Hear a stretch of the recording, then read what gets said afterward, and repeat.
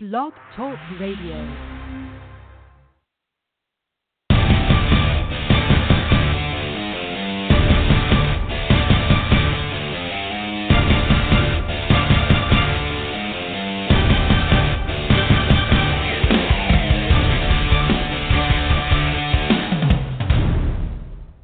Good evening, and welcome to Sporlitiks, where sports and politics mix and mingle. I'm Stacey Johnson. Joining me tonight is Aguna, the Nigerian moderate Republican, Keith, the constitutional conservative, Stephen, and my cousin Todd. Tonight, finally, an arrest has been made in the shooting of ex-NFL player McKnight. President-elect Trump and the carrier deal. How many jobs did he actually save? The Eagles, oh my goodness, horrible, horrible. I just want to give up. I really do. I just want to give up. I think the season is over. It doesn't even matter if we win another game. You know what I mean? Playoffs or not, the season is over. President-elect Trump again wants to cancel the Air Force One future building by Boeing and says it costs too much money. Also, President-elect Trump tapped former campaign rival, neurosurgeon Ben Carson, as housing secretary, or Secretary of Housing and Urban Development. I don't know how in the world a neurosurgeon knows about housing and urban development. Anywho, Steve, let's start with the NFL, and let's start with the Redskins. Steven, how did your Redskins do this weekend? Well, the Redskins didn't do so well. It was a must-win. I guess at this point they all are for the Redskins now, definitely. But it was a game they had to have. But they came out slow, a little bit lethargic, maybe from being off for 10 days. I don't know, but they didn't play that well, and the Cardinals got one that they really needed. So we have an easier schedule coming up in the near future. So I'm hoping we do something better because we still have a very slim shot at the playoffs, and that's fine. It really hurts not to have Jordan Reed out there. We really miss him. Yes. Yeah, Jordan Reed. What else is going on with your team now? Who's your quarterback? I'm sorry, I don't know who your quarterback is. How do you not know? You like that, don't you? You would like him on your team. Who is your quarterback? Wouldn't you like him on the Eagles? Kirk Cousins. Well, no, I would like some of those wide receivers on the Eagles. That's for sure. Yeah, that's true too. Right. I like your quarterback. You got a good quarterback. He's fine. Oh man. Anything else, Stephen, before we let Aguna start crying? Because it sounds like he's about to start crying. I'm not crying. Hey, this is Redskins' third game on the road, and the Eagles might have a chance because when you're on the road that much, it does wear you out. A chance for what? Chance to beat the Redskins. I mean, that's a moral victory. That would be, wouldn't it? Better than nothing. Yeah, well, I'd rather take a chance at the playoffs any day. But yeah, I mean, true. Yeah, Better I than understand. Nothing. Yeah. Yeah, I didn't make the playoffs in my fantasy football, so I'm still going to play just to see if I can beat the next person. You know, I'm not just going to sit down. Right. So, but it does suck not making the playoffs. It's horrible, professional or amateur. Yeah, tough year. But y'all started out so good. Absolutely unbelievable. Yeah, I mean, so do you want me to go in right now, Stacey, or you want me to? I'll wait till you so I can open up the No, floodgates. I mean, go ahead. I mean, you might as well. It's a segue right into it. You might as well start crying. Yeah, well, no more tears. No more tears. I mean, that Green Bay game, that just kind of set the tone, and that Cincinnati game, they just completely gave up. And, I mean, Wentz ended up having to throw 60 times, and they only had, by the end of the game, they only have like 3 active receivers on their roster. I mean, so part of, it goes back, we just got grounded. They're a young team.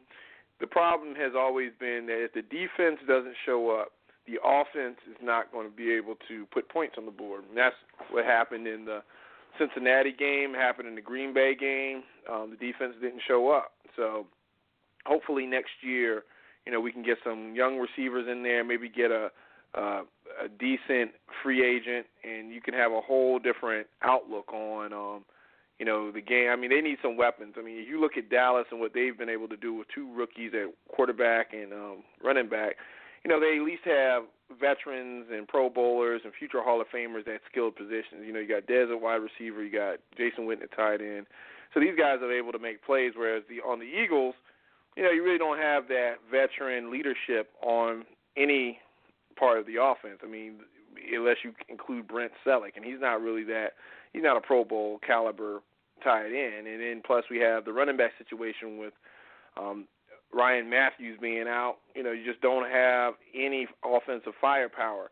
The defense, when it shows up, but they've been underplaying as of late. I mean, Fletcher Cox got that big multi-million-dollar contract. He hasn't showed up lately. I mean, the refs haven't been very friendly to us, but the Cincinnati game just goes to show you that we just don't. I mean, Doug Peterson's a rookie head coach. He doesn't have really clout within, the league or the officiating. So, you saw, that even on the road, we continue to struggle on the road. So it's just one of those things where the Eagles have to have a really good offseason and bring in some weapons and continue to build off their, off their earlier success. Because, I mean, I still think there's potential. I mean, Wentz, his growth has suffered because of the fact that the receivers aren't catching the balls, because, you don't have a solidified running game. And even in Kansas City, Doug Peterson had a pretty good running back in Jamal Charles to kind of slow down the game and give Alex Smith an opportunity to make plays. And that's what Wentz is lacking right now with these young running backs he has. So they'll probably get Ryan Matthews out of there and get another running back there. And hopefully next year you'll see a little bit more clicking on offense, especially with the receivers. But it's been brutal, man. I know Philadelphia fans are like, we got to win now. But, I mean, we knew going into this season with a new head coach and a rookie quarterback that, still a kind of a rebuilding mode. But, I mean, in the league, it's a win-now mentality. So especially when you see the other teams in the East doing well, you think that, hey, why can't the Eagles get it together? And it's just a matter of, you got to have patience. Look at Andy Reid's first year in the league.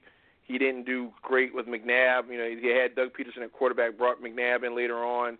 And then the next year they got to the playoffs, and the next year after that they won the division. So we're still kind of miles, ahead of where we were when Andy Reid first came. So you look at least Wentz has got some reps in this year.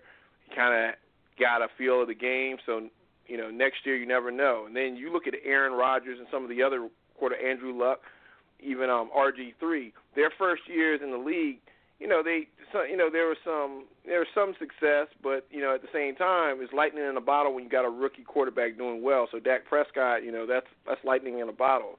You don't usually get that. You usually have to mature with the team. So next year, I think it will be a little bit better. But this year is over. I mean, it's done. It's took a fork in it. So if we do anything against the Redskins, Steven, I'll be shocked because this team completely gave up against Cincinnati. So we'll see what happens, but I'm not no high expectations there. Wouldn't it be better for y'all if y'all just continue to lose? You'll have a better draft pick, right? No. I don't know. Because we don't have a first-round draft pick. So we have Minnesota's draft pick on the first round. So even if we were to lose, it doesn't matter what we do. If Minnesota loses, that'll be great. The second-round pick, maybe, we have a high second-round pick if we continue to lose, but right now we don't control any of that. Yeah, that's horrible. That's horrible for the future. Yeah. But at least we have a first-round draft pick. I think trading Sam Bradford was a good move. I think, if Sam Bradford would have been playing, I think we probably would have been in a similar situation. If not, he would have been injured or something. I mean, Minnesota's doing okay, but, I think Bradford, he doesn't go down the field. You saw when they were playing against, who did they lose to? They lost to, who were they playing? Oh, they were playing Dallas. They lost to Dallas. And they just didn't go down the field. They just couldn't go down the field on Dallas. So everything. They couldn't because the offensive line was so bad, though. They didn't have time. He didn't have time to throw the ball. Right. Yeah. And the defense actually played well against Dallas, but because they didn't have that big play capability, they couldn't go down the field on those guys. They didn't have a running game, so it was like even though the defense was playing well, their offense settled for field goals, couldn't go down the field, and then at the end they had a little chance with the 2-point conversion, but that's not enough. You got to, when you play teams in the league now, you got to have at least an offense that can put up more than 20 points a game. And if you can't put up 20 points a game, you might as well forget about it. Well, that's like if Dallas had Minnesota's offensive line, they would have Minnesota's record too, probably. Yeah, probably. It's all in the line. Yeah, their line is horrible. I mean, the Eagles destroyed Minnesota, so you can tell. They need to. And without Minnesota thought they were going to win something. Well, they had too many injuries. Yeah, and Aaron Rodgers shows you that. Aaron Rodgers did some things against the Eagles where, getting out the pocket and everything. Eagles struggle against mobile quarterbacks.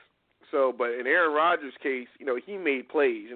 You're hoping that Wentz can develop like that and be able to make his teammates better versus, throwing 3 interceptions in a game. I mean, that's not going to cut it on the road. You can't, a rookie quarterback on the road throwing 3 interceptions.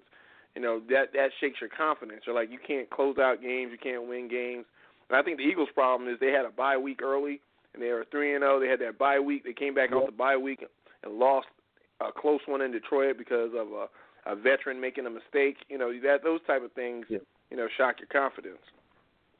Yeah, you're on a roll. You got to keep rolling, and they messed them up. Nobody was hurt, so they didn't need the time off. It was bad for them. And look at the way the referees are treating them. Maybe the NFL has it out for the Eagles this year or something. I don't know. It seems kind of funny. Yeah, I mean, it's just. I mean, the refs. The whole officiating this year has been horrible. I mean, you saw in the Giants game. I mean, certain teams just get favorable calls, and you see that it impacts games, and you see where refs just get it completely wrong. And you saw how Beckham was complaining about the receivers and how blows to the head and stuff aren't getting called. I saw Wentz get blows to the head a couple times. He didn't get called. So it's one of those things. I think they're picking winners and losers. I think they're helping Dallas a lot. So I think it's what it is. I think they want to see Dallas do a little better. Yeah, certain franchises are bigger. Are bigger than others. So, you want to see the New England, even the Redskins. The Redskins, you got franchises that have fan followings that will put a lot of money in the league. That's why you never see a Cleveland, you never see like a Jacksonville. These franchises aren't going to really do too much because, they just don't have the fan base to support. I mean, when you have franchises that have global Redskins, you got Redskins fans around the world, Dallas fans around the world, even Eagles. They travel, and they're pretty patriots. Those franchises are always going to have some success, not just on the field but off the field. So those things, and officials get caught up in that. So the league wants to see those franchises and certain owners who have influence make money. So that's always going to be the case. Yeah, and it's entertainment. So they try to help with the entertainment value. When it's obvious calls that get blown, people are just getting their heads blown off, but they don't want that team to win. Like they did the same thing to Cam Newton. They just didn't want the Panthers to win. So, it makes sense. Right. You see the Panthers now are just in the toilet. Ain't nobody doing that to Cam Newton. Cam Newton didn't start because he didn't wear a tie to the team meeting. They benched him the first series. Stupid. Yeah, that's really stupid. And the backup came in there. Eric Anderson came in there and threw a pick. That's high school. That's a high school rule or something, or college at most. You don't do that in the pros. Oh, you don't have a tie on? Who is monitoring him? Who's going around checking to see who has their tie on or their socks on or their shoes on? Who cares? You're going to play a game. These are grown men, multi-millionaires, a lot of them. But dress the way they want to dress. That's really crazy. That's like somebody not wearing a tie and they're in a band or something on an airplane. You know what? Oh, he can't play the first set. crazy. Well, yeah. Here's the thing, though. If it's a rule, though, it's a rule. So a lot of times, these coaches have rules in order to kind of to keep the team disciplined. And as a leader, you gotta control Cam Newton is a people. leader. They would be doing all sorts of stuff. They would come up with their own stuff. You're right. And Cam Newton should know better. I mean, he's the face of the franchise. He shouldn't be. It's funny that Rivera benched him, because at the end of the day, Rivera is a defensive-minded coach. He wants to keep a team disciplined, grounded, and gully. Cam Newton is too showboaty. He wants to flash and do all kind of stuff and stuff. And he's not, and Rivera's like, hey, you know what, man, you need to sit your behind down and focus on football and stop, because Cam, as long as Cam is winning, it's all good. He's dabbing, he's jumping up, he's throwing footballs, he's doing little things on the sideline. As soon as he starts losing, he goes into he throws tantrums. And he goes like a girl. Why couldn't they just get? Why couldn't somebody else see him and say, hey, you're supposed to have a tie on and be second string, and then Cam puts his tie on, and then the guy sitting over there don't have a tie on, but he's not gonna play anyway. Hey, but you're assuming that. I don't know if his whole team would have seen him without a tie. I don't think his teammates really we're assuming that his teammates like him. I don't know if his teammates really like him like that. How do we know? Did they say maybe he was sleeping and somebody took his tie off? Maybe he was sleeping and somebody took his tie off. Girl. I don't think his teammates respect him like that. And you saw how Josh Norman even said it. Josh Norman got in that fight with Cam Newton, and they got rid of Josh Norman the year later. When he became a free agent. Josh Norman said that he didn't respect Cam. Steve Smith didn't respect Cam. That's why Steve Smith, when Cam was in the front, took over the leadership of that team. Steve Smith, they got rid of him. Josh Norman bucked on Cam, they got rid of him. So you got these guys on offense and defense looking at Cam coming in there dressed all crazy and stuff, and they're like, man, this guy's a circus act. He's not winning games. It's great when you're 15-1, but when you're not winning games, it's time to step up and be serious. You're not making plays like you should. You're whining about the refs. They lost all respect for Cam Newton. So Rivera was probably trying to rein them in a little bit by doing that, but you see what happened. They got routed when they played against Seattle, and part of that was probably Cam giving up. So I can't find a Panther fan. Panther fans are like Eagles fans right now. They're ghosts. Yeah, but not just that. I mean, did you hear Todd trying to step out of his lane, Aguna? What was he talking? He said something about Moving Serena? on. Moving on. He's trying to step out his lane, Aguna. Get him. Yeah, it's the wintertime, Todd. There's no tennis going on. It's the wintertime. No winter opens going on or anything like that. All right. Moving so anyway, on. our thoughts and prayers go out to the family of Rashawn Salam. He was a former Heisman Trophy winner. Huh? Yeah, the Rocket. Right? Was that the Rocket? For the Colorado Buffaloes. Huh? He passed away at age 42. They think it was a suicide. He passed away in Colorado. He was drafted by the Bears, Chicago Bears. He was a young guy, man. He was young. 42, I remember him winning the Heisman because it was between him and maybe Steve McNair and I think Kerry Collins. I mean, that was 94, 95-ish. Yeah, so he was a young guy. Yeah, he was a young guy. Beast. So that's a shame. That's really sad. Stacey, they said they think it was an apparent suicide. Wow, because I heard today that they said there was no foul play involved, but I just thought maybe he died of some natural cause or something. That he would kill himself. Does At 42? I mean, what's been going on through his life? He died of at 42.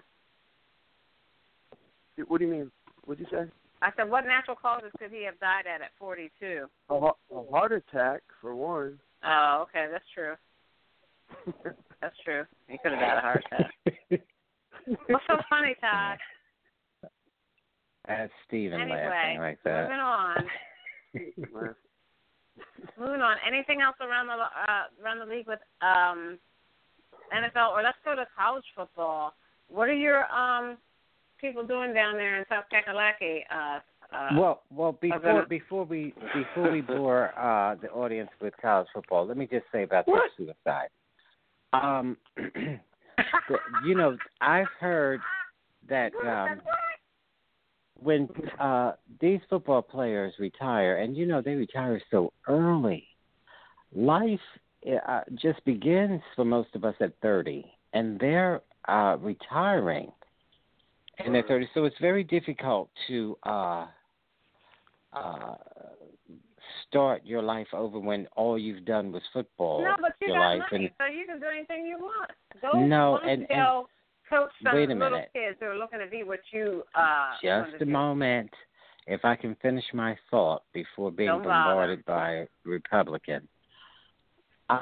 Their lives are over as they knew it up until that point. From 6 years old, it's football all the way. And so when they get 30 and 32 and they're retired, they're set down, actually.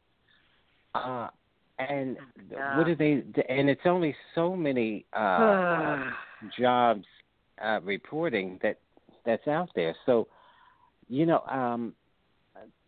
Michael Strahan was talking about this, how it's hard to regroup and carry on because what else can they do besides football? But Todd, he might have that brain injury that made Junior Seau kill himself. Too many hits to the head, and they don't know you have it until after you die, and they have to do brain surgery to find out, or inspect your brain. So it might be that as well, or something else as well. Aside from brain injury, we're talking about just the sport alone. And what do you do after when you don't have the fans cheering for you? Yeah, I understand. What do they do when you're not an announcer on a television show? It's just difficult, they were saying, to move on from that life. Right. And nobody knows who you are anymore. It's just, they say it's very depressing, and you spend the first 4 years being depressed after you retired. Yeah. And some people probably get more depressed than others about it, and you just get involved in it something else. That's all they have to do. That's easy, to get involved in other things. But some people just, like you said, they just dwell on it, and they want it so much. But, man, I would just be glad to have it. I would be glad to have a pro career and be able to walk away and just count my patience. Yeah. With all your family. Because from the outside, you mind, the average, you can say that. The average football player, a lot of these guys are playing football since they're 7 years old. So by the time they get to 25, 28, and they're, the average average career in the league is like 3 years. So think about it. To get to the league, you've got to be an all-pro throughout high school, throughout college, and then you're in the league for 1 or 2 years, and you're done. You're rotated out there. Your body, you've been playing for almost 20 years. All you've known is football. All you've known, you may have gone to a big-name high school, a big-name college, and all you've known is football, and you've been All-American. Because the league takes, the people in the league are like the very best. They're the best of the best of the best. So by the time you get out of there, and it's a shock, and then you get all this money, you dream your whole life to get to this one level, and then all of a sudden it's gone in like 2 or 3 years. And I think with Shalom, he partied a lot that first. I think he had his rookie year, he had a phenomenal year, and then he was like the cream of the crop in Buffalo, and then after that he kind of had a downward spiral, and he kind of washed out. And that's because, you get fast money, a career, you're at the pinnacle of your career, and then all of a sudden, someone's coming in the very next season to challenge you for your job. Every game, somebody is pushing you for your spot. So, you just can't imagine to be in that type of position where, nothing is guaranteed, and people are actually really cheering for you to get hurt, because as soon as you get hurt, somebody else is going to be right in there the next play, and you're done. Your career's over, and you have health issues for the rest of your life. So it's kind of dramatic. And this myth about they got so much money, they don't have that much money. The average player, say they make $1 million a year for 3 years. Well, that money has to carry them the rest of their lives. So it's really not a lot of money. Yeah, that's true. There are definitely cases like that. Yeah. And how many jobs are offered to them in terms of coaching high school? There's only so many colleges, and the lines are long for coaches. So only so many colleges, and there's only so many high schools. So what, junior high? So it's really, unless you're in that business, you really don't know. And it's a depressing situation to have to come out so young when most of our lives are just getting started. And they have, they have to switch careers, which is a whole mental thing. Well, every end in everybody's life is a beginning, and you just have to go on. I totally understand how hard it is for that, and I know a lot of them don't have a lot of money, but they have to know going into it that there's going to be a afterlife after football. Right. And I think for their health care, should be paid by the NFL. And I think it should go retroactively as well, because they're giving everything they have for this game, and I think it's something the NFL should do. Don't you think? Absolutely. Yeah. Right. Yeah. So the ones who don't have all this money, any health problems, which are the majority from football. Right. The majority don't have a lot of money. Right. And when they try to get something done, they can't get anything done. That's not like like the military. The military gives all they have as well. That's a funky job, but the NFL is making so much money. They can throw some back to their players that are retired. Sure. That's a good point, Stephen. Let's go on. Todd took this whole thing and made it completely boring. Right, Stephen? Yeah, he sure did. Good job, Todd. Ooh. He took it somewhere. Completely boring. Stay in your lane. Tennis is not being played right now. Let's go to college ball and college playoffs. I can't stand the bowl rotation. I can't stand it. Why do they keep having these bowls? I hate it. So they try to take out the whole. I think they need to expand it a little bit more. Now that you have, even now it's starting to get back to that log jam of 11-1 teams that like Penn State. People will probably complain that they should have been in there, but you're getting in that that gray area of hard difficulty of schedule versus conference and all of that. So yeah, it gets a little confusing. Right. Did somebody say something about boring? Not so much. Excuse me while I throw up. Not so much confusing. I mean, it is confusing, but it's just like, sometimes people like to do the same thing over and over and over and over again, like cousin I agree. But if you look at, the same old. Everybody tired of hearing you flush the toilet. He's so ignorant. Yeah, Keith hasn't even gotten on the show yet. Right, and he's flushing the toilet. So let's look real quick at because we got to move on. Can you believe it's quarter over? Time goes by so quick. So the Saturday, December 31st, the Chick-fil-A Peach Bowl at the Georgia Dome in Atlanta. PlayStation Fiesta Bowl, same day, Saturday, December 31st at the University of Phoenix Stadium in Glendale, Arizona. Monday, January 9th, the National Championship semifinal, winner versus semifinal winner in Tampa, Florida. New Year's Day, or New Year's, 6 games, is the Capital One Orange Bowl. It's going to be at Miami Gardens, Florida, against Florida State and Michigan. Florida State is number 11, Michigan is 6. Monday, January 2nd, 2017, the Goodyear Cotton Bowl in Arlington, Texas. Western Michigan, number 15, against number 8, Wisconsin. The Rose Bowl game in Rose Bowl, Pasadena, California, same day, January 2nd, is USC, number 9, versus Penn State, number 5. The All-State Sugar Bowl in New Orleans. Auburn, number 14, versus Oklahoma, number 7. And that's it so far for the bowls. I can't stand the bowls. I mean, they say playoffs and they go straight to the bowls. I just don't. I can't ever fathom it. I can't stand it. Sorry, I don't into that. Anywho. Hey, Stacey, can I ask you? I'm sorry. Can I ask you a question really quick before we get off sports? Yeah. What are your feelings about, everybody on the panel right now, about football on Christmas Day? Are you looking forward to it? Or do you think it's kind of weird? I don't care. Oh, you don't care if it's on Christmas Day? I'll take football any day, every day.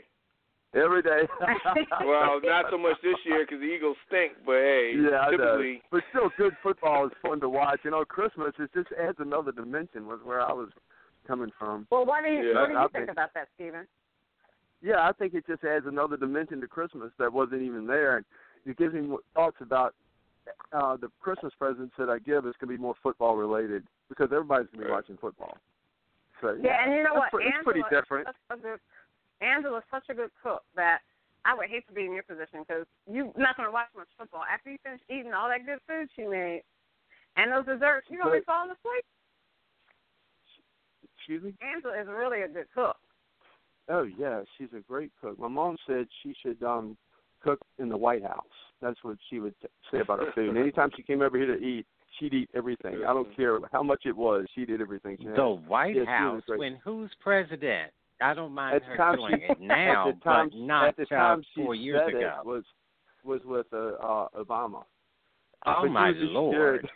Oh, well, she was. No, what she's saying is she's such a good cook that it doesn't matter, Todd. Of course, you always have to make things, your way. But he's saying, and his mother said, rest in peace, said she's such a good cook, she should get top accolades for her cooking.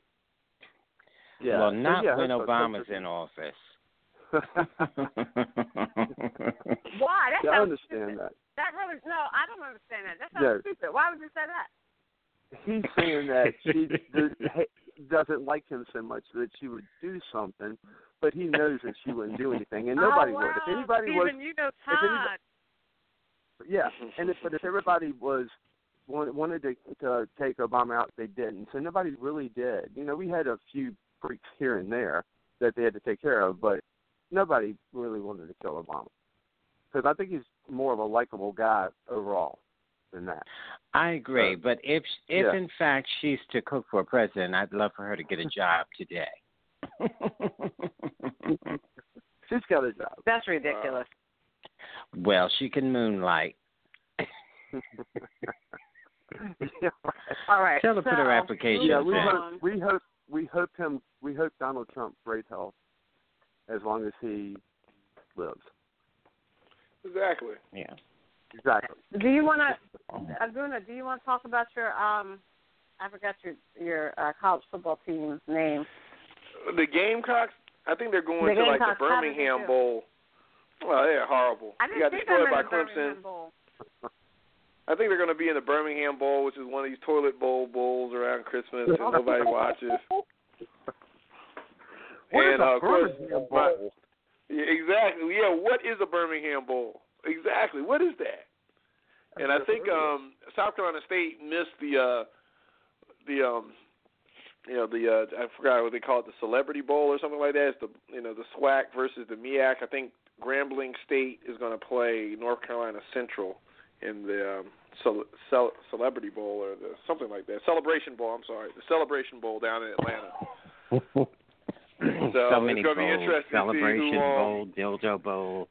That's I the don't know how many HBCU bowls. Bowl. So it's not so much the game, but who wins the battle of the bands. That's going to be a good band competition. But I think I'm going for the MEAC, of course. I think A&T won it last year, so if North Carolina Central wins it this year, that'll be, that bowl has only happened twice. So the second time, that's going to be the MEAC winning again. So that's always a great thing.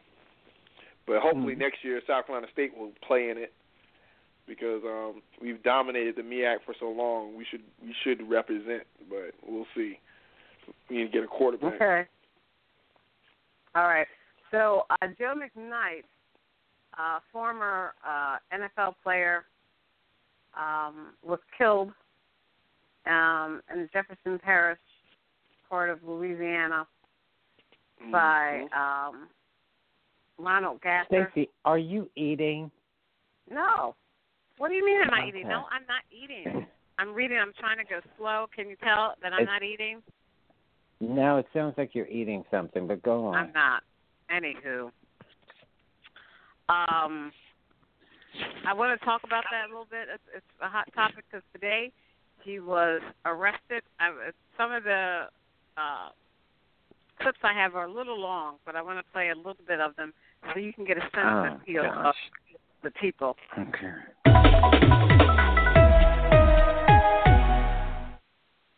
Good afternoon, everybody. My name is Malcolm Suber, MALCOLMSUBER, and we are here today to stand with the West Bank NAACP and its demand for justice in the case of Joe McKnight. And yesterday was a horrible day. This young man was murdered in broad, open daylight, and his murderer has been set free by Sheriff Newell Norman. We want an explanation as to why this is taking place, and we want justice in this case. So we're going to turn it over to Ms. Spiller from the West Bank, and then we'll hear from New Orleans NAACP, and then we'll open up for questions and answers. Good afternoon, everyone. My name is Gaylor Spiller.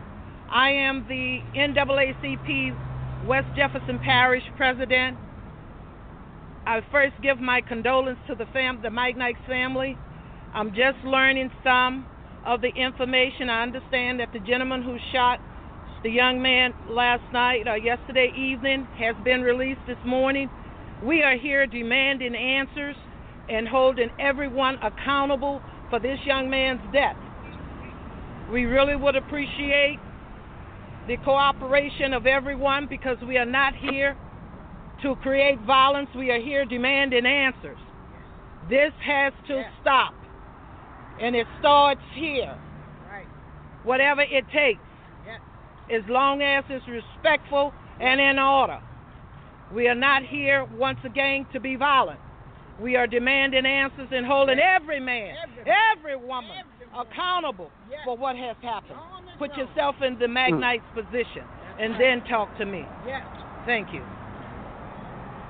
Good morning. My condolences to the McKnight family. I'm Maurice Reed, the president of the New Orleans branch of the NAACP, an organization that's over 106 years old with over 2 million members nationally. We stand here asking justice for the McKnight family and justice for this community. Injustice to anyone, according to Dr. King, is injustice to us all. So we're standing with the Jefferson Parish community, the McKnight family. We would like for the Justice Department to truly be just. It's suspiciously silent with regard to the details of this incident. And when you're silent, you cause suspicions, and people begin to pick up on innuendos and other statements that's circulating informally in the community. We are concerned that there are rumors abound that the shooter is a former law enforcement officer or official. We are concerned that the family has reported that Joe McKnight summoned someone in his family, called 911, and indicated that he was pursuing a hit-and-run driver and trying to get the identification of someone who had struck his car. And then he was brutally shot down. We heard witnesses spoke to the local media indicating that 2 shots brought him to the ground, and while he was in a prone position, this man stood over him and shot him twice.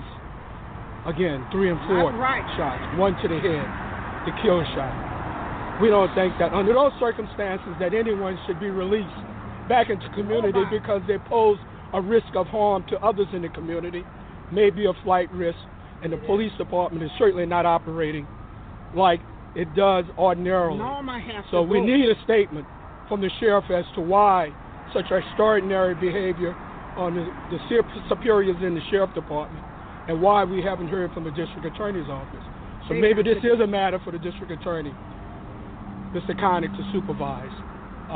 So those are the concerns that we have, and we are demanding justice.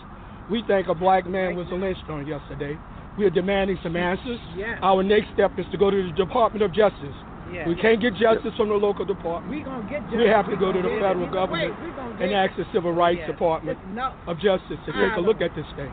So we're asking that Mr. Police, the United States Attorney for the Eastern District of Louisiana, dispatch his Civil Rights Liaison Office to begin to look at this case and make sure that things are not swept under the rug. Evidence is not lost. Witnesses are not dispatched from this community before the real truth come out. Thank you all for coming out. Let's be vigilant. Let's stay woke. Again, we'll take any questions. This is another reflection of the position that black lives in this country do not matter.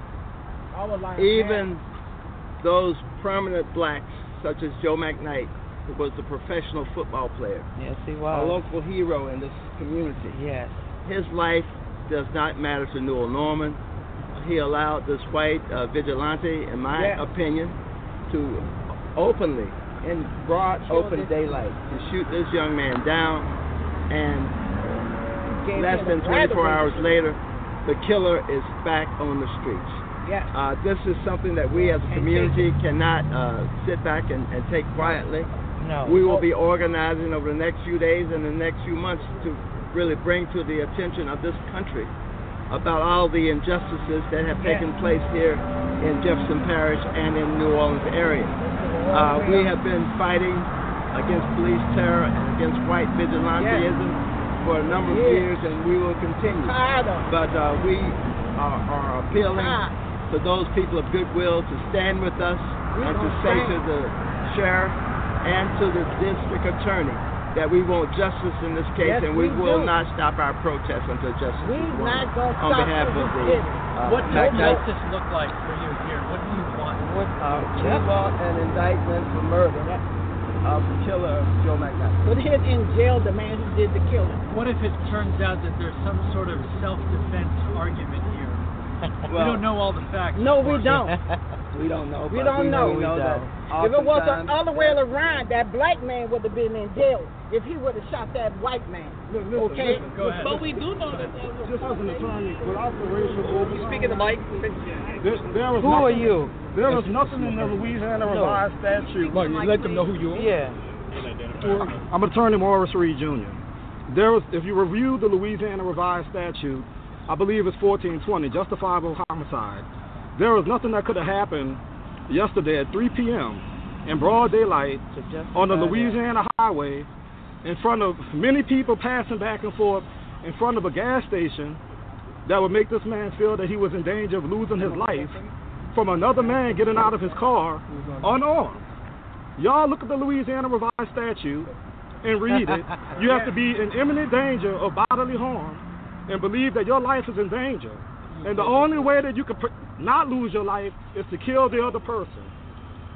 As much respect as I have for Newell Norman, with so many years in law enforcement, I can't fathom how you can look at this situation and see that this man was in imminent danger of losing his life and release him. And it wouldn't have happened like that if it was the shoe on the other foot. That's right. I don't see where a black man could kill a white man and be released from jail without even a manslaughter charge. If two people stop right here, right now, and get in an argument, a sheriff's officer is going to write him a summons for battery or disturbing the peace.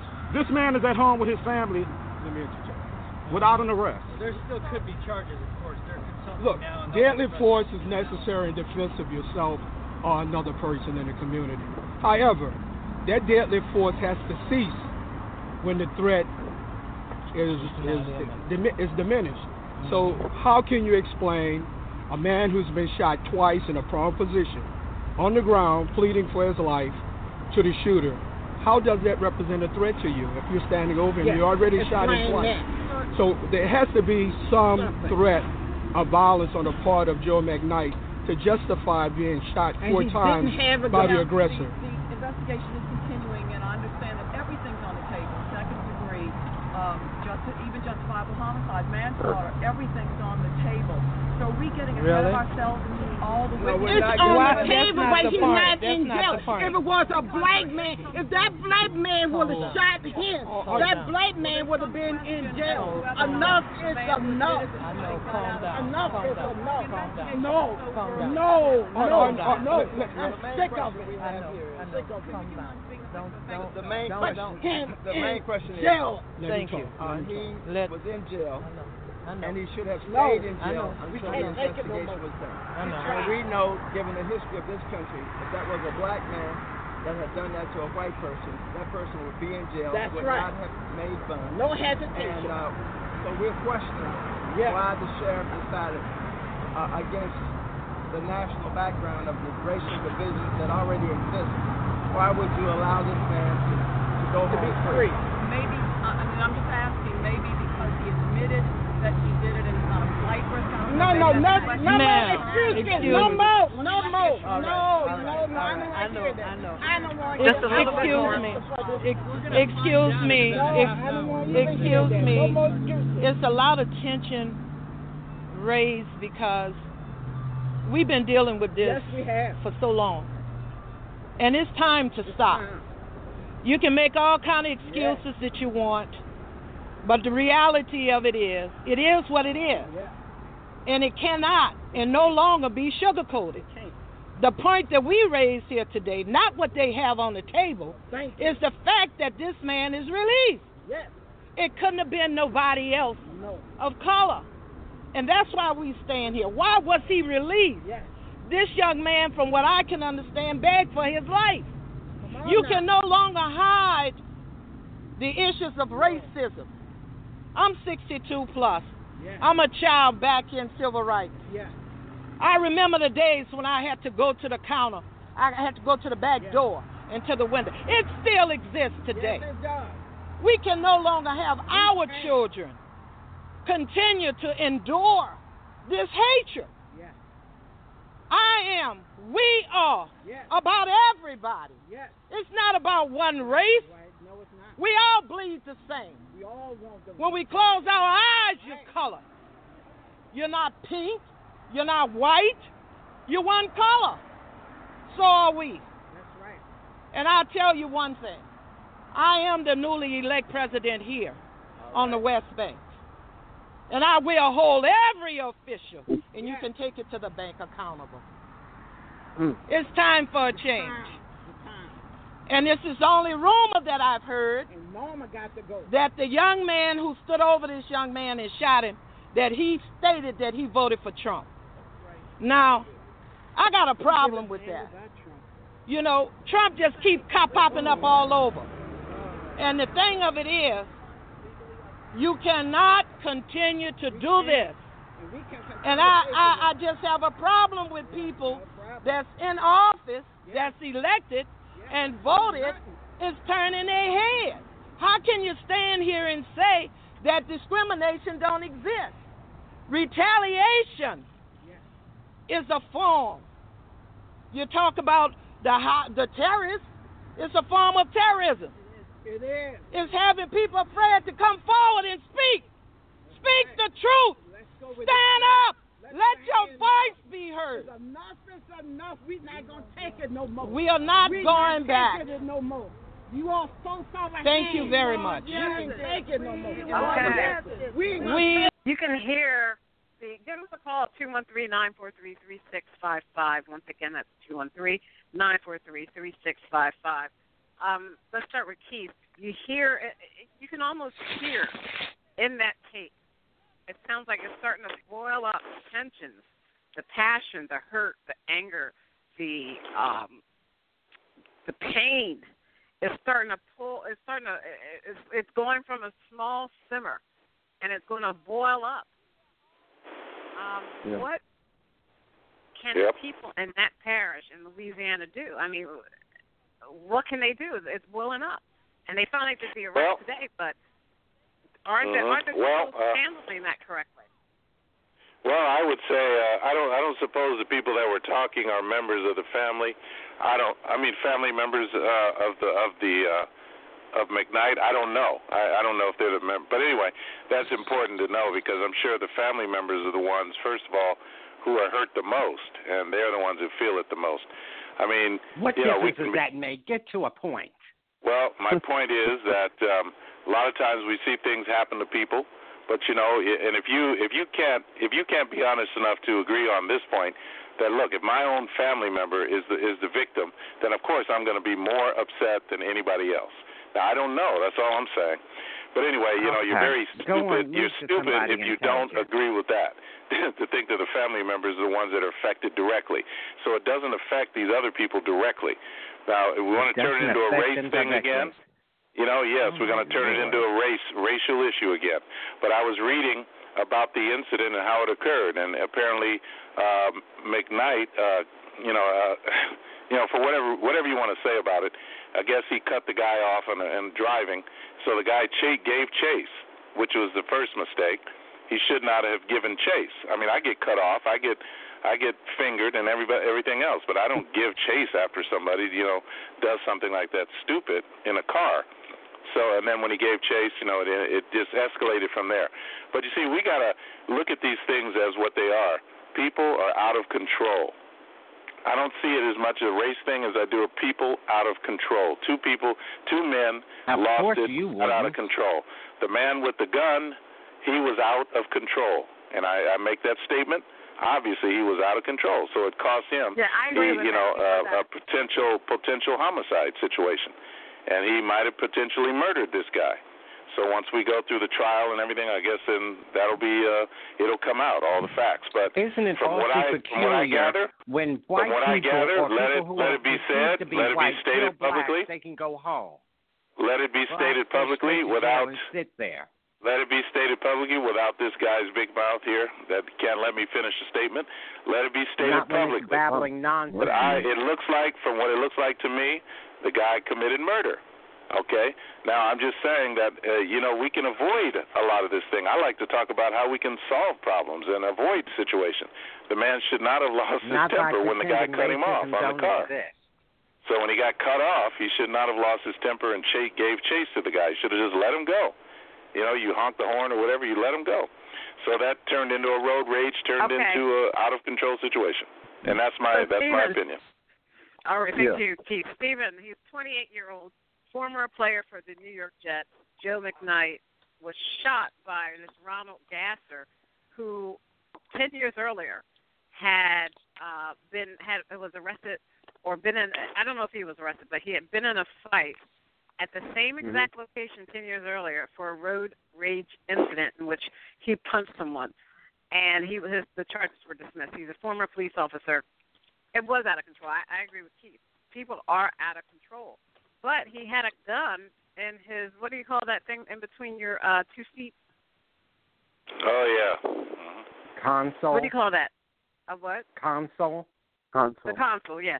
He had a gun in his console. And to me, it's almost as if that was premeditated. Do you think that was premeditated? Being that it was, you said to his exact day, it was 10 years after? No, I said his location. Exact location. Right, but 10 years later. I don't know if it was the same day. Oh, but it was 10 years ago. He had the same problem as he did, but maybe not the same day. I don't know if it was premeditated. I really don't know. It may have been, but you can't get into anybody's head. We don't have enough evidence from the small amount of facts we have right now. But Stephen, let me ask you: if you're in a road rage, right, and you say to yourself, "Oh, last time that guy got me, he got the best of me. All I got was a punch off. But you know what? If this happens again, I'm gonna be ready." Yeah. People think like that all the time. I mean, that's what I mean by premeditation.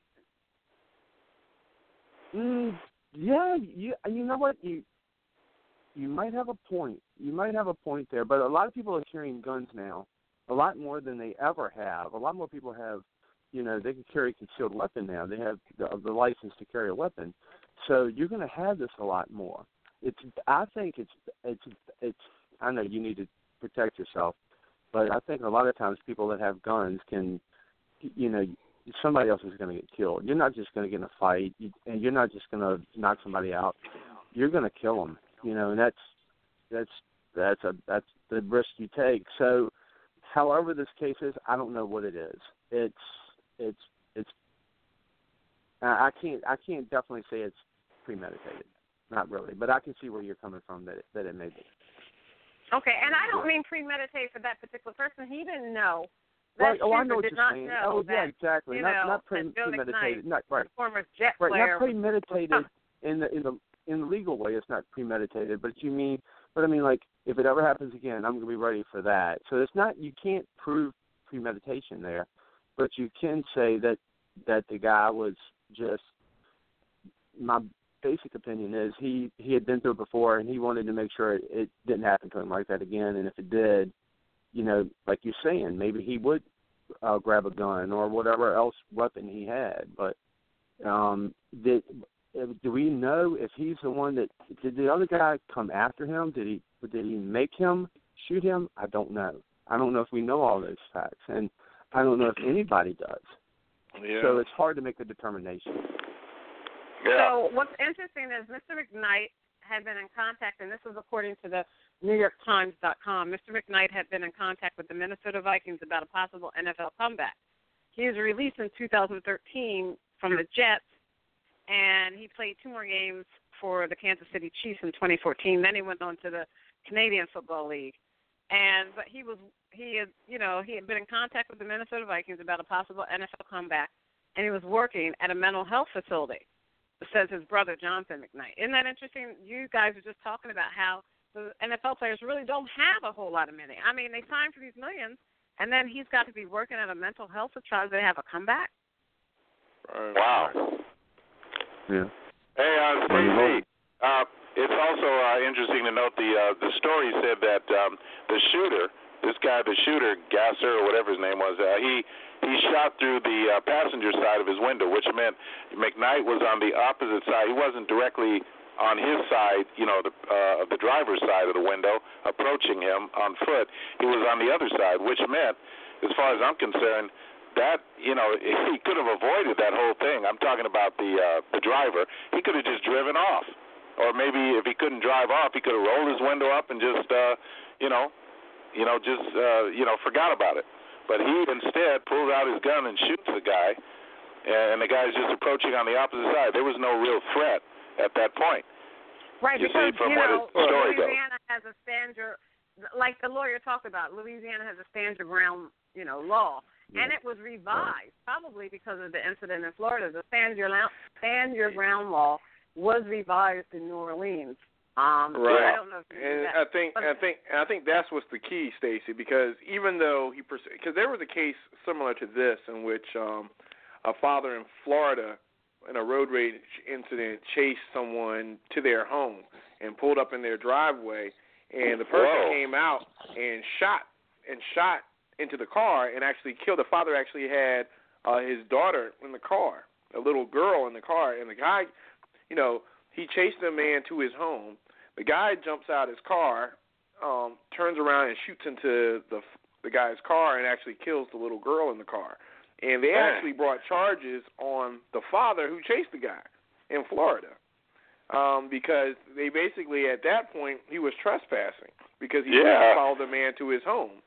And he endangered, not only did they file charges for trespassing, but they also, I think, filed charges for child endangerment, and even the daughter was. So think about that. So, this is a case in which, it depends on the lawyer. This is where people get mad at the justice system because he could actually pursue, depending on where, I don't know the details of the case where McKnight was, but if he felt threatened by McKnight, he actually has a right to defend himself, even though he put himself in that dangerous position by chasing him because of the stand your ground law. And you have to look at the law and look at whether, depending on how they adjudicate this case, he could actually get off. And then it's interesting that the judge found him not a flight risk to release him, because that's why they allowed him to go home. Apparently, they looked at the case and said, okay, he's not a flight risk, he's not a danger to society, so we're going to release him.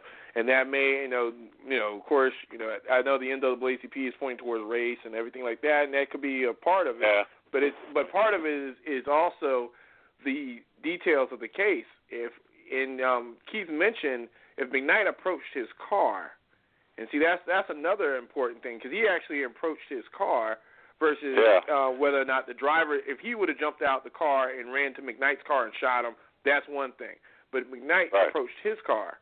So depending on the lawyer, he may get off on this case. I wouldn't be surprised just because, if someone's at your car, you could feel threatened, even though, like you said, he's on the passenger side, but he's actually approaching his vehicle. If McKnight was in the car or reaching in or anything like that, he actually has a right to defend himself under Louisiana law. So that's another thing you got to look at. But all in all, just the optics of the whole situation is bad because you have a case in which someone, and just like George Zimmerman down in Florida, he chased, Trayvon. This guy chased McKnight, and then McKnight came, and at that point, everything is escalated. So everybody's hot-headed and things like that. But you got to think that you need to call the police and get them involved versus approaching someone's vehicle and threatening it, because at that point, you, especially with the stand your ground law, you have a right to defend yourself. If someone's threatening you, if you feel that this person is going to take your life, you can take their life in those situations. And right, wrong, or indifferent, that's the way the law is written. That's true. Okay. I agree. All right. So let's hear a little bit about what the sheriff said. Now, that's the NAACP president was talking about Sheriff Newell.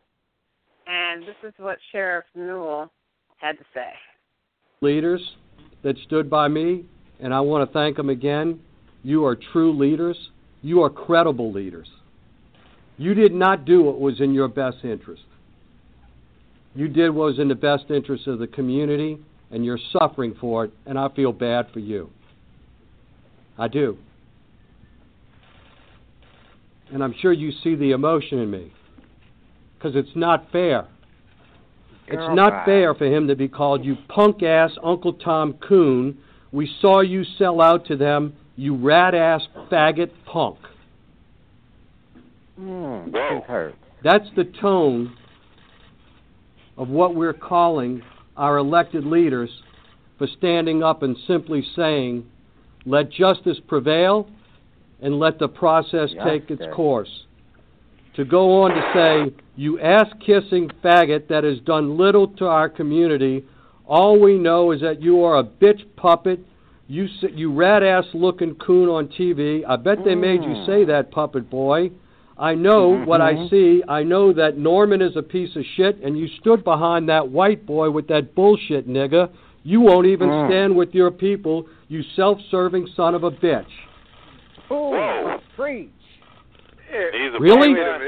See, this is where it goes too far. And the tone of these go on and on and on and on, and all we simply asked for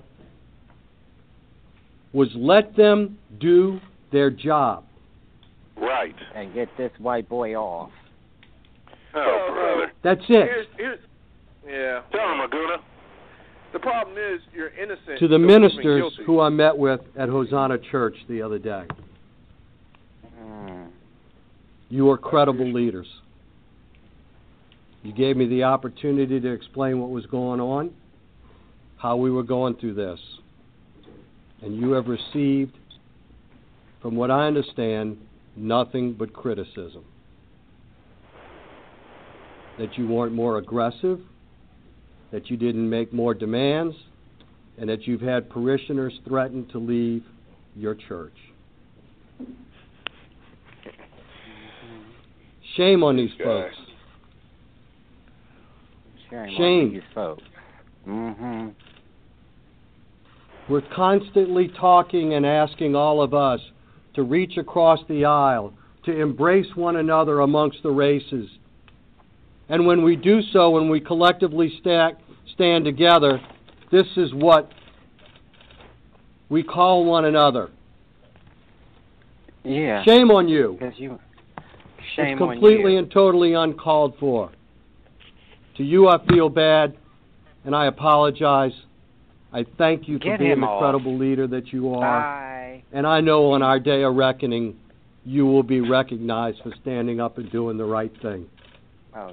Go for it, Aguna. I know that. Go for it, Aguna. Yeah, so I'm against this sheriff to the folks, out there and trying to politicize. And it ain't about me, because I don't care about me. To the folks that have said the god-awful things about these guys, listen to what he said. That I've had to hear that their kids have asking, when are you coming home so that we can put up our Christmas tree?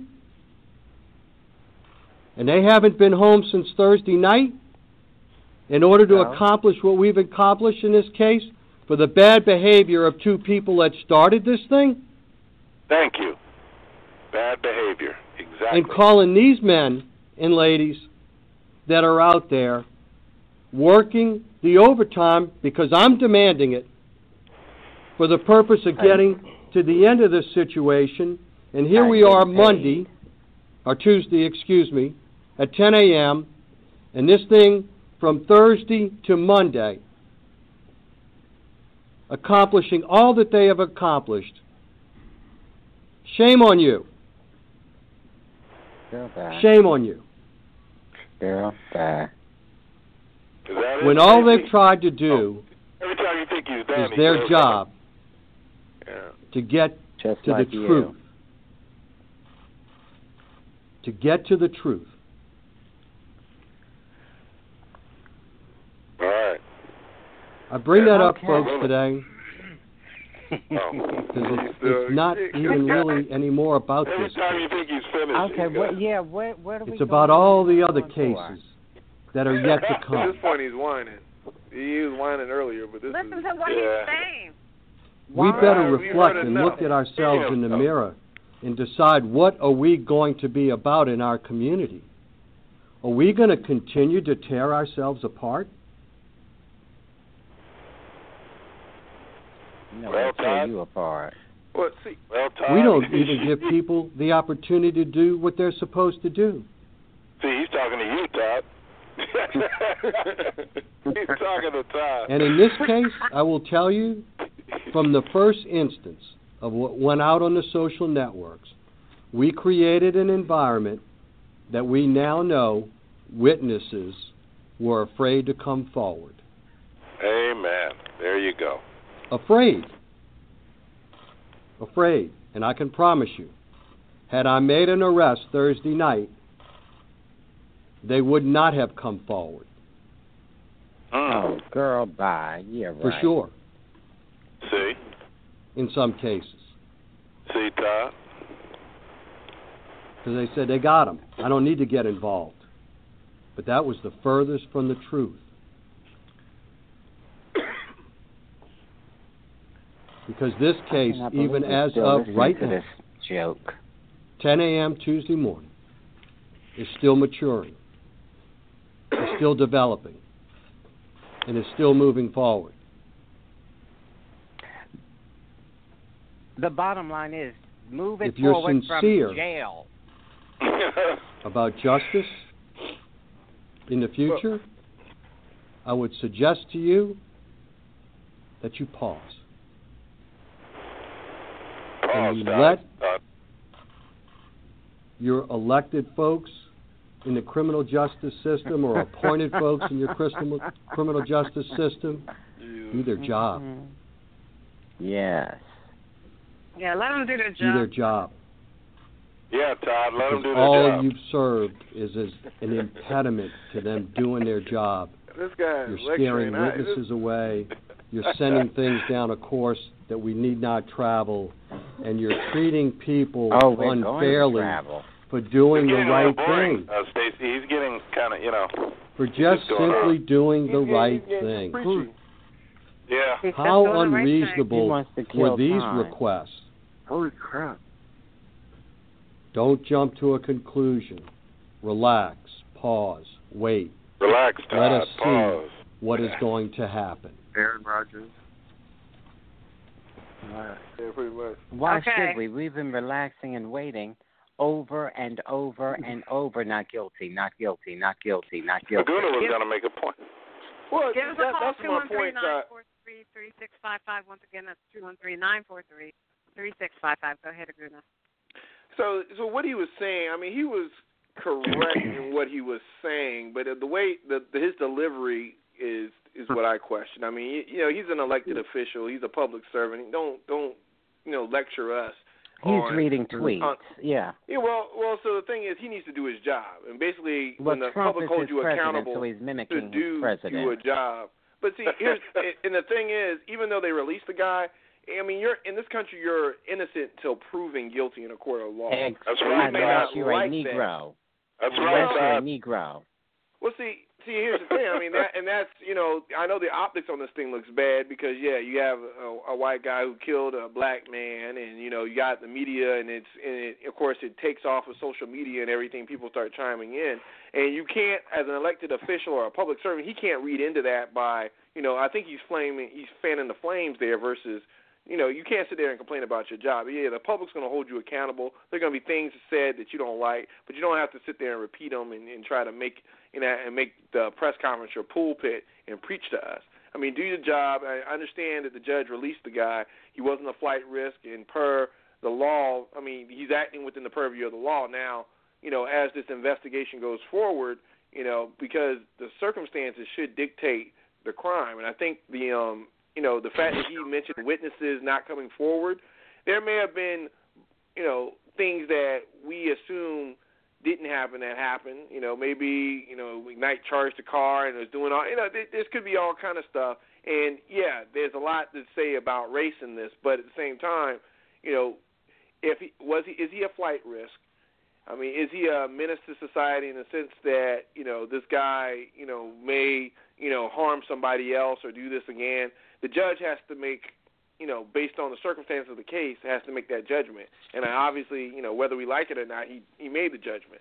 Now, where it goes from there is another question. But, I think with the way social media is, people rush to judgment regardless of what happens. And people are going to protest and make angst of it. But at the same time, you got to let the justice system is what it is for a reason. There are laws in the books for a reason. And obviously the people who are put in power by the people are empowered to make those decisions. And that's, and even though you don't like it, you have to abide by the law. That's why we are a country of laws. That's right, Todd. That's right. Now, Todd, I assume you want to make a comment, but what I wanted to point out about what that sheriff had to say was pretty interesting. A few things. One, did you hear the way he used the N-word? I mean, that didn't sound as foreign as the other words, to be honest. It sounded like he had used that word before. He was a little too comfortable. Of course with that he word. is. And if he hadn't used it, he was thinking it. But, I mean, did you hear that word really sounded different? I'll play it again, but that word really sounded different. It sounded like he uses the quotation marks as an excuse to say all that stuff. It sounded is he black? He sounded like is he black? Why would he He's say black, that, right? Though? No. Well, he's black, right? He's Caucasian. No, ma'am. No, ma'am. He's white. Oh, okay. I didn't know. No, I don't care. Know, right? I don't know why race has to always come into this, man. Why can't we just judge a man's actions? You just asked, is he black? He's black, right? Well, yeah, that's what I mean. I'm saying because we're making race so important. Why can't we just judge the man's actions? The man was, why can't that be the final? Let justice prevail. Actions. Go ahead. I'm waiting for him to say that N-word again. Say, you ass-kissing faggot that has done little to our community. All we know is that you are a bitch puppet. You rat-ass looking coon on TV. I bet they made you say that, puppet boy. I know what I see. I know that Norman is a piece of shit, and you stood behind that white boy with that bullshit, nigga. You won't even stand with your people, you self-serving son of a bitch. He sounded like a black man when he said it. Well, and he also said he referred to the word coon. If they called him a coon, that's usually they're talking about black guys. Black when they call people coon, they're not Caucasian. talking about white guys. I think that he's Caucasian, but I think he was making the point that this is what whites are saying about him going into the black community. Yeah, well, why would they call him a coon though? Black, yeah, whatever. Forget it. Anyway, I don't know. But go ahead. They don't call. They usually are talking to blacks. But see, again, we judge the man's actions, and both of them were out of control. But whatever this comes to is just bottom line is the man's actions. Those men were out of control, and that's what society is suffering from. We see that all over. I'm not, that's the problem. But Isn't that right, Stephen? Wait a minute. But if you heard it, he said it with an A and not an R. He said exactly. He sounded like a black man to me. Right. That's right. And that's why you thought that's what it was, because he's saying what he had heard. So that's that's all. Thank you, Steve. Yeah, that's all. And I mean, I just think that it's so crazy. Yeah, Todd. Aren't you the resident expert on using the N-word, Todd?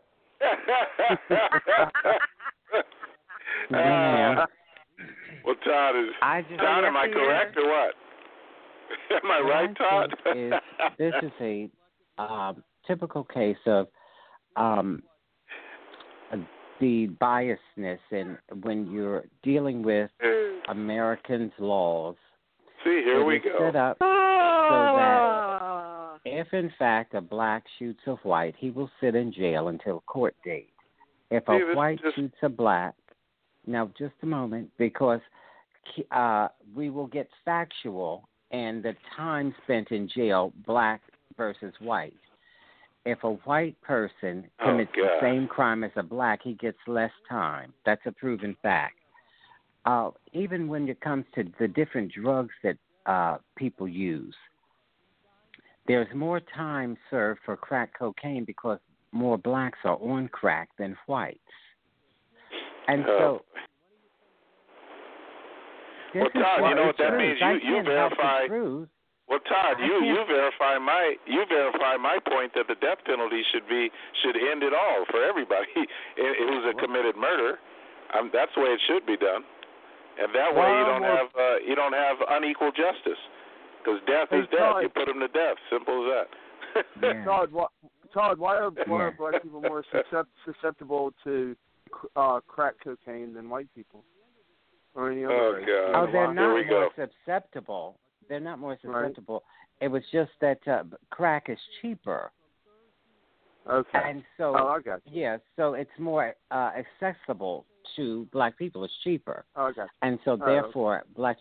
And you know that first started when the government put drugs in black communities. You know they did that, don't you? During the Reagan administration, Todd? Yes, ma'am. Yeah. Yes, sir. Thank you. Okay. Good. Just wanted to be clear about that. Do you heard that, right, Key? Well, yes, you're under the assumption that every single white person is so rich that uses drugs that they couldn't be. I mean, based on what you say, were you crack aware of cocaine's that? in the poor. Yes or no? So you're saying the crack cocaine only used by blacks because they're poor? I mean, man, get out of here with that crap. There's more poor white people than there are poor black people. Thank you. That's a great point. Great point, Keith. Hallelujah, Stephen. Jesus.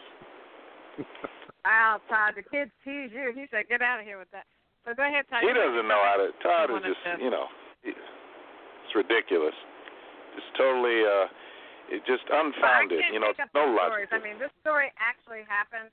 I mean, I can't make it up. You heard it. The guy said this this morning, the sheriff.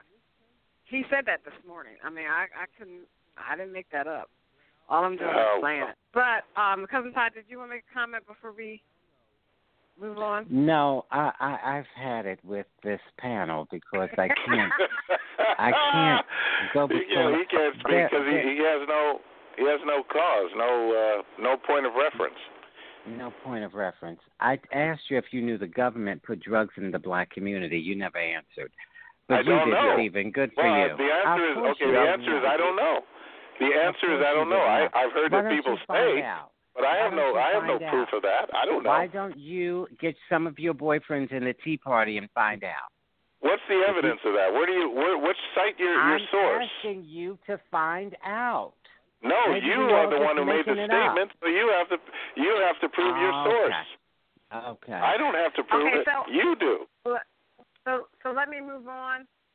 Let's hear this quickly. Now, Mo Alifi, the founding executive director of Georgetown University's Institute of Politics and Public Service, and former Arkansas governor and Fox News contributor Mike Huckabee. Good to see you both. So the question is whether Ben Carson can withstand these attacks. I mean, you know what's funny to me, Mo, is that isn't he exactly what we typically point to as like the smartest person in any room, like brain surgeon, right? Isn't that what you always like? Other than rocket scientist, that's what you say. Like, he's no brain surgeon, but he can't run HUD. Yeah, well, he's only good at brain surgery. Look, I have respect for Ben Carson's skill in an operating room. But look, I think it is a curious choice, and I do think that there are some legitimate concerns that he's going to have to answer in his confirmation hearings, and lucky for him, he'll have that opportunity. But he's never really done anything with housing policy, with urban development policy, and he's never run a major organization or bureaucracy. Okay, but you don't think he's smart enough to learn? I'm not saying that maybe he's not, but I do think it's a curious choice. Typically, president-elects, and they're entitled to pick whomever they want, and the Senate is entitled Donald Trump to has grill never them. been in office before. He's never been in office before. He's Right. never run a government before or held any public office. Right, and and the jury's he's still going out. to be the president. And the jury's still out how he'll do. But what he said when he was pressed during the campaign on how he'll handle all these complex issues was that he was going to surround himself by experts in the field. I'm not sure that Ben Carson is an expert in this field. In HHS, maybe. Surgeon General, All right, well, I'm going to maybe. get to Governor Huckabee in a minute. But why can't Ben Carson surround himself at HUD with people who understand housing and urban development and bring the decisions to him? And Ben Carson, as a very smart man, will then process the information and say, you're doing it all wrong, or here's a new way of looking at it, or here's how I see it. And that's the advantage of bringing in, the citizen administrator. And he's going to have an opportunity to make that case in his confirmation hearings. But typically you put people in with at least a passing knowledge, basic knowledge of the issue area of the major federal agency that they'll about to run. How's that been working for us, right? Because all these people who back Donald Trump, they want him to bust up the system. They don't like to look to the past as the example of how the future needs to be. And I venture to say they love to see somebody like Ben Carson go in and take an agency, be it HUD, be it veterans, be it whatever it is, and just bring new perspectives to it so that we don't keep getting the same results. Yeah, this is the million-dollar question of the Trump presidency. I'd say the voters that put him in office wanted to just roll a grenade into the room, right, and to just blow up the system. But we don't know what it's going to look like on the back end. Putting the people in who know something about the subject matter with Donald Trump's perspective might give the people what they want. But when you're putting in people who have no knowledge at all of the policies that they are about to implement and the amount of money that the federal government spends on these policies, then I think the questions need to be asked. Governor Huckabee, Nancy Pelosi says Carson is a disconcerting and disturbingly unqualified. Based on what that gentleman said, when you're putting someone in and they have no idea about how and well, let me say, wait a minute, but Trump's idea for putting him in is because he came from low-income housing, and that's all he needs. Yeah, you put the black man in charge of the ghetto. You put the brother in charge of the ghetto. It's absolutely humiliating. It's like Mr. Bojangles, dance for your dinner. Dance for us, dance. It's horrible. This is the most blatant sign of racism I've ever seen come from Donald Trump. I'm not surprised, but it's so blatant. I mean, if he's not the Surgeon General, Ben Carson needs to back up and say, I'm not going to be your hood guy just because I grew up there. That doesn't mean I know anything about it. The only thing I know was I was trying not to get my ass beat every day and trying to survive. And he didn't even grow up in the projects. He didn't grow up in the projects. He grew up near the projects. It was right. I know it was kind of. But I mean, they bleed into each other a little bit as well. You got the projects, low income, low income, right? But I mean, but just because he grew up like that doesn't mean he knows a damn thing about it, because he was just trying to survive. He was a kid. He was a young man. Yeah, and he was busy hitting his but, mother in the head with hammers. Right, right. But what he knows, allegedly, is surgery. So why wouldn't he be the Surgeon General? I would publicly humiliate Donald Trump if I was Ben Carson. I know he's a really guy. And you can't humiliate. You can't humiliate him, but I think Donald Trump is humiliating. Let me just get this point out real quick. I don't think it was said earlier that Ben Carson was really intelligent. I think he is really intelligent, but I think he's like an idiot savant. He can go one way on something, and he's so good at one thing. I don't think he's intelligent in a broad aspect. But I think some people are, but I don't think he is. Right, you agree with me, Todd. I think he's great at what he does, and that's beautiful, and he was the best at what he did, and that's a beautiful thing.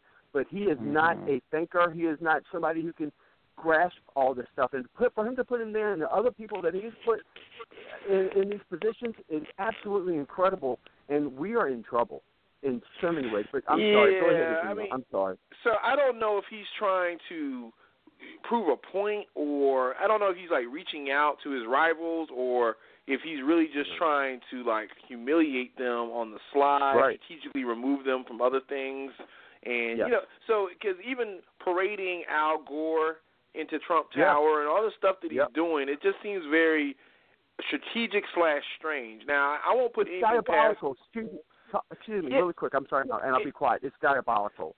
Right.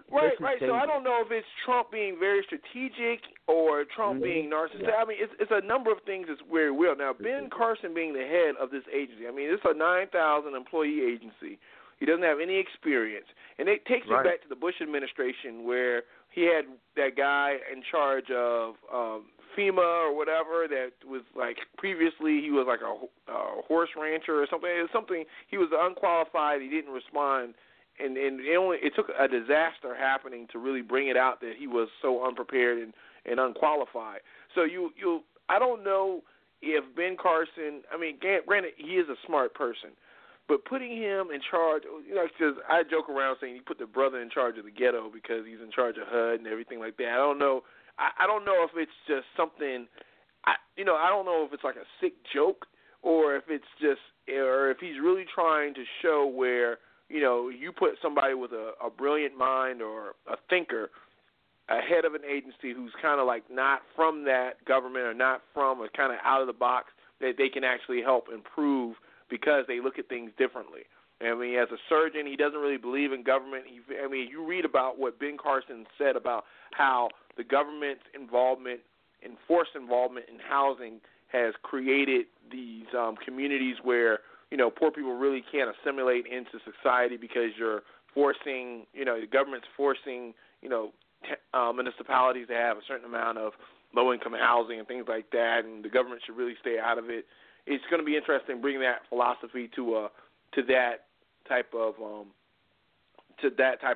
because city planners have really struggled for centuries, let alone in the last 25 years, to come up with the right mix of occupancy for areas where you have a mixed-use development in which you have multiple income brackets, and that actually helps the community because you have people who can work at the service level jobs as well as the white collar jobs and things like that. So if you don't have a good unique view of housing and urban development, and then you just come in there and just say, hey, let's just pull the government out of it and see what happens, that can have some catastrophic effects if not done properly. So you got to be able to have a balance of have that urban planning background in order to understand that type of dynamic. And I don't know if Ben Carson can actually speak to that or is willing to, because from a philosophy standpoint, he just wants the government to limit its role in that and let the market and things like that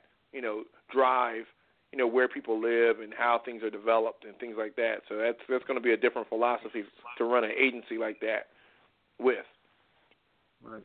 I think, let me say something too on this because, the bottom line of progressive liberals, the whole philosophy of progressivism is based on I can do it better. In other words, it's been tried before, it's failed, but just give me a chance and I'll make it work. And what am I talking about? Well, if it's contrary to the Constitution and HUD and all these big agencies, they need to go. And that's what Ted Cruz would have done. But anyway, water under the bridge. So now we're stuck with what we got. And I just think that it's out of place to put him in that position since he's been in the medical field and he's run Hopkins or whatever that hospital, was. I guess he was running it at one time. Why can't he do something in the area of the Surgeon General or something? If that's because he's a Negro and he doesn't want to elect a Negro in that position. And see what I have a problem with, and this is what I have to say is that I think that I don't know why everybody, including even Ted Cruz on this, I have to say, disheartens me because why do we always have to cave in and say, oh, I'll do whatever you want me to do? I mean, if he's going to select these people, why can't they tell him no? Because it doesn't work. I mean, that's what I would say. It's not going to work. It's just more liberalism. On a paycheck. Because at the end of the day, everyone is a politician. Everyone is willing to compromise their views in order to get that position. So We can't forget that. Ben Carson, you're right. Even though they label Ben Carson and Donald Trump as these outsiders, if you run a presidential campaign for over a year, you're a politician. You can't be you can't not be a politician and not run a presidential campaign, let alone win. So there you look go. at Ben Carson. At the end of the day, even though he ran a campaign on principle, and same thing for Ted Cruz. At the end of the day, they want their political career. This is their career, so they're not going to compromise their career on principle, and that's why Washington is the way it is today. Because you got a lot of folks up there that are talking that game, but when it comes down to it, they're going to do whatever it is to keep their longevity in power or keep themselves relevant. You're right. Aguna is right. Republican or Democrat, it doesn't matter. They are equally bad. You're right. You guys are right. Even we're almost out of time. We're almost out of time. So what I want to do is talk about two things in our roundtable, starting with Keith, then Stephen, then Aguna, then Todd. But what I want to talk about, two things. One, Trump wanting to cancel the Air Force One order from Boeing. Oh, great topic.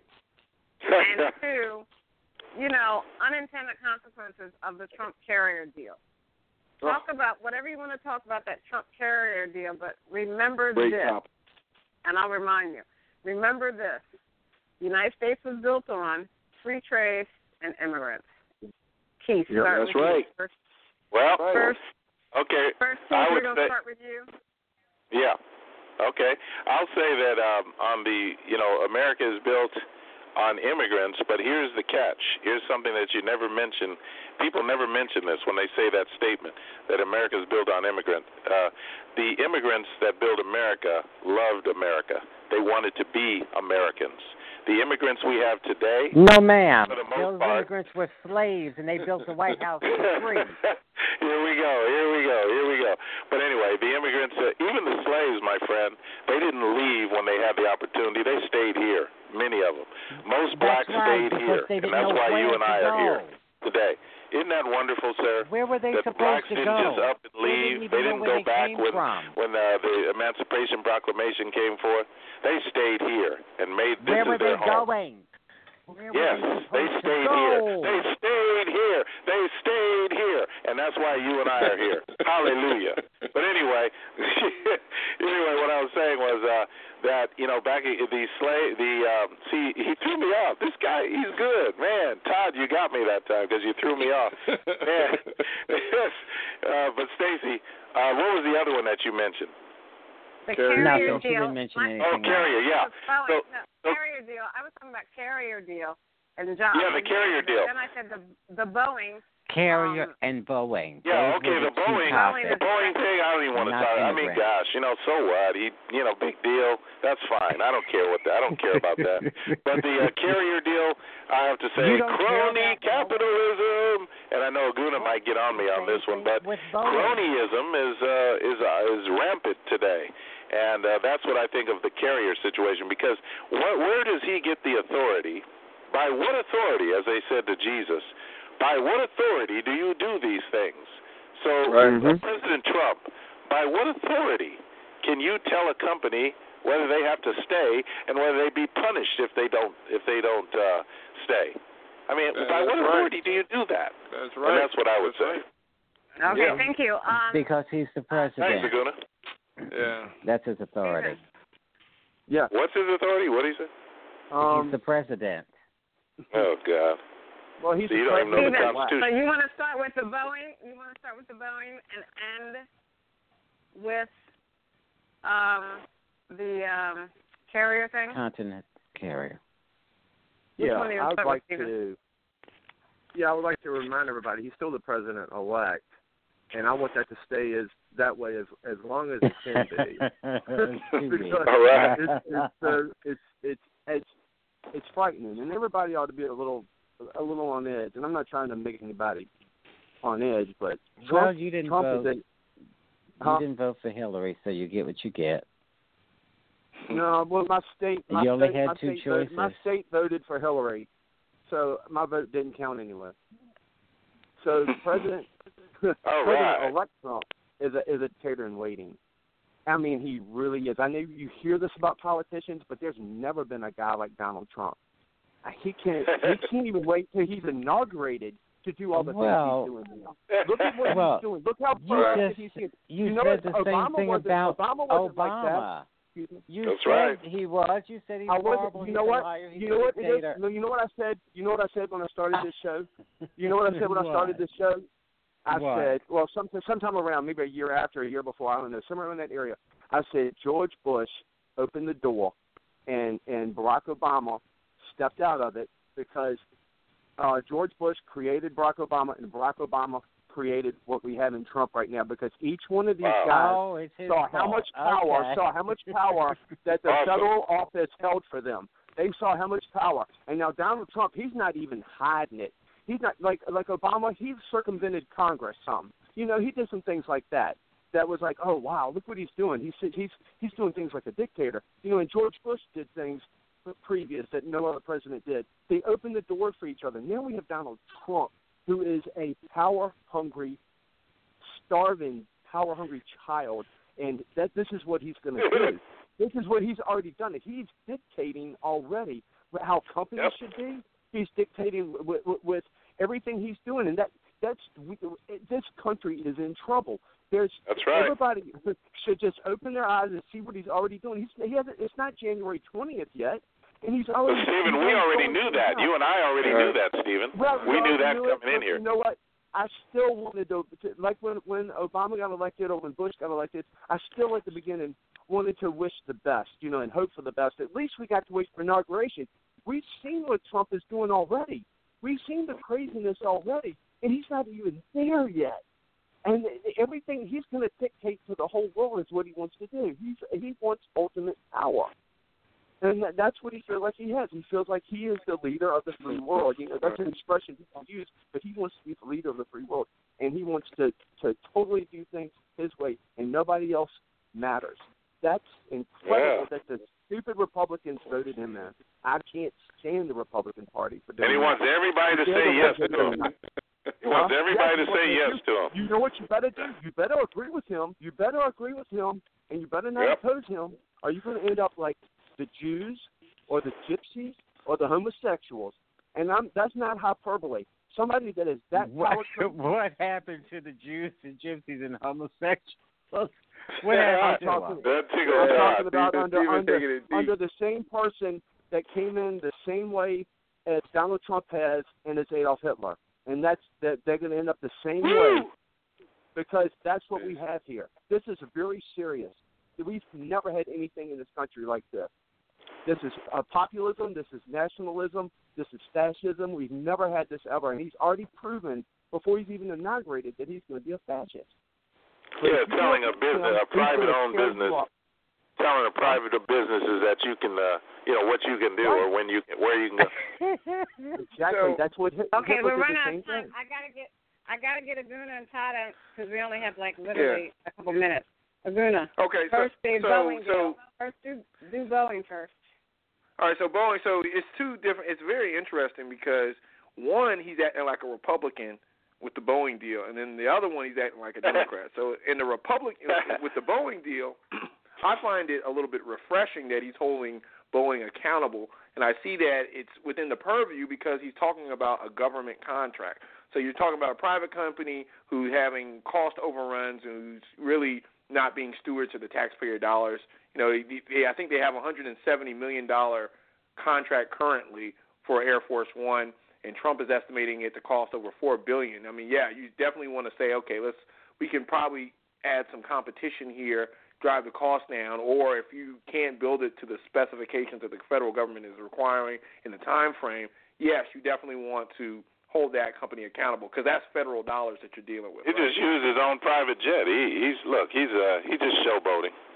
Right. You know, he could just, he technically could cancel it and save taxpayer dollars in that sense. But again, there's the military-industrial complex, and in all honesty, the Air Force One fleet has to be updated because I think the two Air Force One 747s that they have were built in the Reagan and Bush era. So I mean, yeah, you got to get it updated, but at the same time, you should look at government contracts as as a return on investment from the government standpoint, in which, if a company's not meeting schedules and milestones, they should be held accountable. So that's fine. Now, the carrier deal, that is where, things get scary. Because if you look within, and even the president of United Technology, who's the parent company for Carrier, he even said in an interview, he said, look, at the end of the day, we kept those jobs from going to Mexico, but long term, those jobs are going away because of automation. We're gonna invest in that facility, and we're gonna, through automation, reduce the footprint of workers there. And he even said in the interview, those jobs that were going to Mexico were low-skilled, low-wage jobs anyway. Wow. So, those weren't long-term career-type jobs that Americans would want and want long-term anyway to have. Yep. And that's where it's important for the American people to realize, he promised to keep jobs, but that's just, it's kind of like, we complain about the Democrats doing this. They keep people poor. You keep people in a low-end, dead-end job, and you expect them to be grateful versus. And what about the $7 million that they get subsidy? Right, and that's coming out of taxpayer dollars. And see, what's going to happen is, they're not getting rid of the engineers. The engineers that are designing the air conditioners and those things, they're not going away. In fact, they can be engineers virtually to the same plant in Mexico. So the labor, the high-skilled labor that Carrier and United Technologies is looking for, they can't hire people fast enough with those skills and those opportunities. But again, when you're just showboating 800 dead-end jobs that you're keeping temporarily in the country just for the cameras, people, and then you forget that United Technologies is a publicly traded company. So instead of saving the jobs, why aren't you getting Americans to invest in those companies? So no matter where that company goes, you're getting a return on your investment because that company is more profitable. These are publicly traded companies. And see, people that's the thing about the Republicans too. Even though he's saving those jobs, most conservatives and most true Republicans are frowning about that, because now that you're putting that company on blast and setting the precedent that, hey, if you try to reduce your cost by outsourcing low-end skilled jobs that you really aren't, there's a reason why Carrier is moving that plant. The jobs that they are replacing there are dead-end jobs, and they are maximizing the return for their shareholders. And if you start dictating winners and losers and putting companies on blast that are doing things on behalf of the shareholders, that tells the markets that, hey, you know what, we need to behave in a different way we need to look for different incentives. We need to automate faster. And you're not saving jobs. The only thing you're doing is just shifting the behavior of companies that's going to hide. You're gonna like Keith was saying, that crony capitalism is going to increase, because now they're going to start cutting deals with these states and local municipalities to stay, in which you're not going to get revenue from these companies because they're going to defer taxes. They're going to do all kind of things, and all that is money that's not going to go into infrastructure and not going to go into schools. And you talk about jobs being lost, but at the end of the day, communities are going to suffer long term anyway, because you're going to start giving these companies, blank checks and all kind of deferred type deals in order to stay, and they're going to go away anyway because they're going to automate, or they're just going to phase that plan out, or they're going to phase things out anyway. Todd, you just that's what they did in California. Over here with Hollywood, they gave Hollywood a break. Todd, anyway. Next question. Boeing, thank you, Aguna. Todd, Boeing, thanks so much, Aguna. That's very insightful. Todd, Boeing. Yes. What do you say about Boeing canceling the order? Well, I don't necessarily agree with Aguna, because Boeing has, and I only have like 30 seconds, I'm sure. You do. And it's almost up. It's almost off. Good. Okay. What, Todd? I don't need to hear it anyway. What, Todd?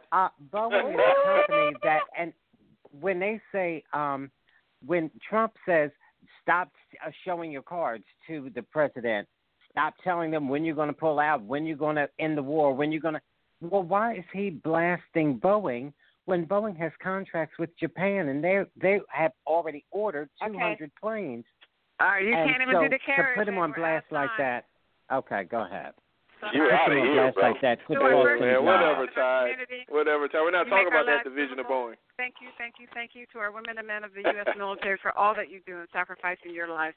But we are free to say what we choose to on the show. We are forever indebted. On behalf of Aguna, the Nigerian moderate Republican, Stephen, Keith, the constitutional conservative, and my cousin Todd, I'm Stacey Johnson. Thank you for joining us.